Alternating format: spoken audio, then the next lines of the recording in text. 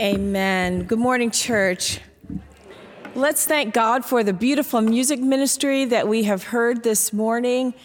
So much difference in the world, that ways in which we can reach out to God. So let's thank God for all of our musicians.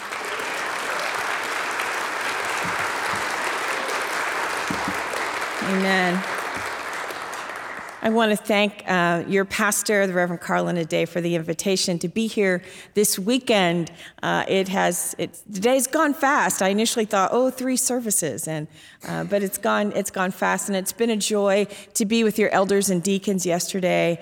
Of course, I want to acknowledge your regional minister, the Reverend Bill Rosheim, of the Greater Kansas City region, who is my colleague in regional and general ministry. Bill serves the church faithfully and well beyond the region, and I'm grateful for his colleagueship and the partnership in ministry that he demonstrates. I'm also very excited to have my good friend, the Reverend Dr. Rodney Williams, and the Swope Parkway Church worshiping together here with you at Country Club. And as we begin our time together, I invite you to stand for the reading of the scripture, if you will. And nowadays we carry the Bible on our devices, right? So if you have the text, Isaiah 11, verses 1 through 9, and I'm reading from the New Revised Standard Updated Edition. Hear the word of God. A shoot shall come out from the stump of Jesse, and a branch shall grow out of his roots. The Spirit of the Lord shall rest on him, the Spirit of wisdom and understanding, the Spirit of counsel and might, the Spirit of knowledge and the fear of the Lord. His delight shall be in the fear of the Lord. He shall not judge by what his eyes see, or decide by what his ears hear. But with righteousness he shall judge the poor, and decide with equity for the meek of the earth. He shall strike the earth with the rod of his mouth, and with the breath of his lips he shall kill the wicked. Righteousness shall be the belt around his waist, and faithfulness the belt around his loins. The wolf shall live with the lamb, the leopard shall lie down with the kid, the calf and the lion and the fatling together, and a little child shall lead them. The cow and the bear shall graze, their young shall lie down together, and the lion shall eat straw like the ox. The nursing child shall play over the hole of the asp, and the weaned child shall put its hand on the adder's den.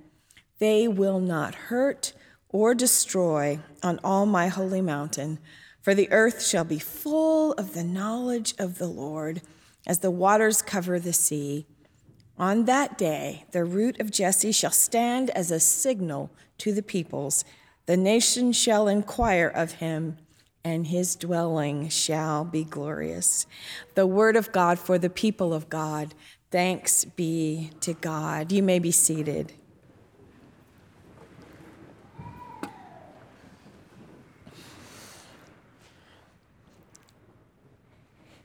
Now, as I said, it's a long text, as Reverend Catherine said, but I'm sure some of you thought, wait a minute, we usually hear that text around Advent or Christmas.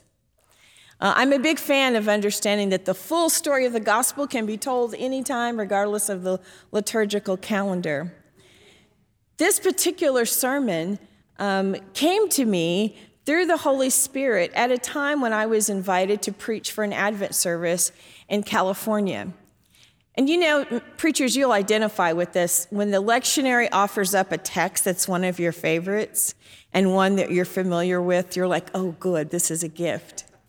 But I always challenge myself to hear what God is saying differently. And I have been encouraging the whole church since January of 2020. February of 2020, during our general board, I gave a State of the Church address. And I said, we must imagine who we must be as a new church for a new world. And 3 weeks later, we were all in lockdown. So imagining became necessary. Imagining was not just Disney Imagineering. Imagining was going to be survival for our church. This text gives what Walter Brueggemann calls the prophet's vision of the alternative society. Brueggemann, famous theologian, Hebrew Bible scholar, he's a friend to disciples. He's been at least one of our general assemblies to preach. He says that the prophet's task is not just to critique the empire or to talk about what's wrong with society.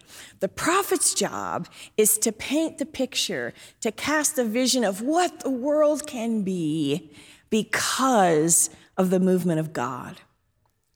The prophet Isaiah, in talking about the Messiah's coming, is painting a picture for us of what the world will be like once the Messiah comes and who the Messiah will be, how he will live out those things that God has called him to do. I've entitled this sermon, A Model for Our Movement, because I think we're the bold people, Jim Wallace of Sojourners once said, you guys are audacious enough to just call yourself the Christian Church Disciples of Christ. That's a lot to live up to.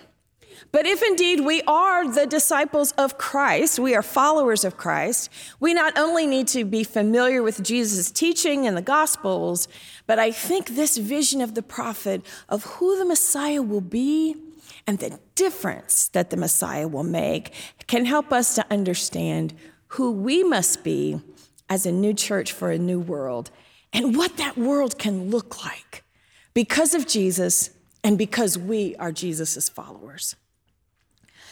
Important things about what this text says about the Messiah. The Spirit of the Lord will be upon him, in him, through him. The spirit of wisdom and understanding, the spirit of counsel and might, the spirit of knowledge and the fear of the Lord. Richard Rohr, Catholic priest who's a deeply spiritual being, says that it's not about finding the presence of God, because the presence of God is always with us. It's about being aware of it and connecting to the presence of God. Jesus connected to God through prayer and study of Scripture. Those of us who know what it is to struggle with your weight and health, you hate to have people tell you, well, you know what? It's just about diet and exercise. But it's true. It's about what you eat and how you keep your body moving and healthy. The same can be true for us as Christians. And from the beginning of my time, I've been talking about the need to be spiritually mature, to constantly be in a state of spiritual development, of having a spiritual discipline of prayer, so that we, like Jesus, can have that relationship. When Jesus says in John 17, Lord, make them one, he also prays that we would have the same relationship with God that he had with God. Lots of time in prayer, study of the Scripture. When Jesus is questioned or asked put in difficult scenarios, he always responds first with a word from Scripture. Jesus is not afraid to counter those who are hypocritical and want to try to get him. Jesus is not mean. Jesus is a truth teller. He's a bold and courageous person, but he's fed by the Spirit of the Lord, and he is grounded in the word of Scripture. Disciples, we say we're people of the book, and we're not people of the book in a dogmatic way. That means that we just don't have a standard interpretation for everything that you have to sign up for. Rather, we invite you to the table to discern and work through the text together to learn, so that I might hear what the Spirit is saying to you, you might hear what the Spirit is saying to me. And together, as we grow and move together, and as we deal with the issues that face our society, we are all hearing from God, grounded in this relationship, in the presence of God, in the Spirit of God, and grounded in the Word of God. A couple of other things about this Messiah, things about Jesus that we need to know and model ourselves after. He shall not judge by what his eyes see, nor decide by what his ears hear. That's a tall order, isn't it? How many times have you made spot decisions based on just what you see of a situation? Or you've heard something that maybe someone has told you or has been told to someone else, and you've already made up your mind what the problem is and how to solve it. Whatever our predisposed prejudices and biases are in the world, we have to remember that the one whom we follow, the prophet says that this one will with righteousness judge the poor and decide with equity for the meek of the earth. These aren't just broad concepts of justice and equity and not prejudging, but having compassion and love. This is who Jesus was. This is who the prophet told us he would be. And it's because Jesus lived into that vision that we follow him today. So what does the world look like once Jesus has come? Those of us who are of a certain age are familiar with a painting called The Peaceable Kingdom. And people often misquote the text and they talk about the lion lying down with the lamb. But the text actually says it's the wolf. That's an even greater contrast. All of the animals in this picture are natural enemies. They should not be in the same space together. They normally would not be. Their differences, their appetites, their ways of moving in the world would have them at each other's throats. They have warned each other about one another. The mother of the lamb has said, oh, stay away from the wolf. The mother of the ox has said, you get away from that lion. What have we done in our world? How have we lifted up differences among us and told each other, you be afraid of those people? In some cases, there's real practical reasons why we need to have fear. But we have too often made our human differences deficient. We talked yesterday, my friend Julia Middleton, who does work in what she calls cultural intelligence. She has a wonderful saying that I quote like I quote scripture. She says, you are not the benchmark for all people. Did you know that? That God didn't intend for everybody to be just like you, to think like you, to look like you, to value the things that you value. How do we reflect the limitless love of God if we insist that everything is like us? How do we value the limitless love of God if we are in judgment of those who are not like us? How do we value the limitless love of God if we cannot, as Jesus did, decide with righteousness and faithfulness that we want to work for equity for all? Too often, we are comfortable with ignoring the differences. We are comfortable with deciding that those differences don't matter, or we're comfortable with continuing to perpetuate the idea that differences are deficient. And we're comfortable when injustices prevail. We're comfortable with silence because it's just easier to do that. The world that Jesus envisioned for us is as big as God's own imagination. We have to start with what we think about God. All those omni words, omniscient, he knows everything, omnipotent, all power, omnipresent everywhere. I believe all those things. I believe that God is bigger than anything that we can imagine. I believe that there is nothing too hard for God. I believe, as the angel told Mary, with God all things shall be possible.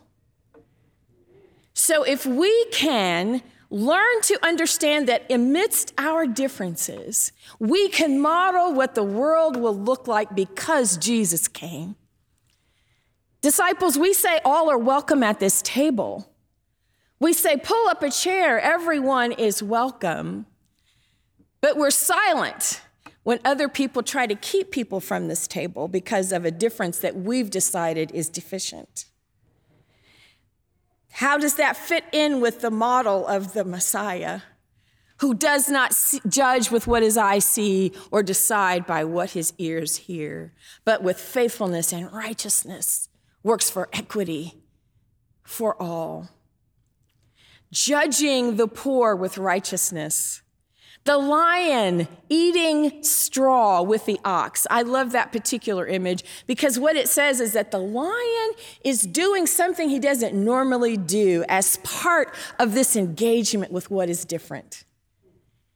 Today, you may have heard music that you weren't used to hearing. You may not have heard a pipe organ before. You may not like pipe organ music. You may have heard a little gospel rhythm. You may not have stood up and clapped in the sanctuary before. But if a lion can eat straw, can we not clap together? If a lion can eat straw, if a lion can eat straw, can we not sit and enjoy the beautiful tones of a pipe organ and music that we perhaps have not been introduced to? If a lion can eat straw, can we not go out into the community and determine what the needs are, even if we're not familiar with that community, either because of race or socioeconomic status? Can we not be where the people who need the love of God are? If a lion can eat straw, if a wolf can lie down with a lamb, God is calling us to be in places where we would normally not choose to be. Why? Because we are called to bring this peace, this love, this limitless love of God to all the world. What I want for our church more than anything is that people will look at us and say, wow, how do they do that? We got Black people, Hispanic people, Asian people, old people, young people, LGBTQ. We've got people who speak English, people who don't speak English, people who speak Korean. Did you know that in our North American, Pacific, and Asian disciples, we have 18 different languages that are spoken within our denomination? We're all in spaces where we are different. And if we can choose to love and bear witness to the power of that collective difference, because we are but a reflection of God's glory in all our difference. What kind of church do you think we need to be?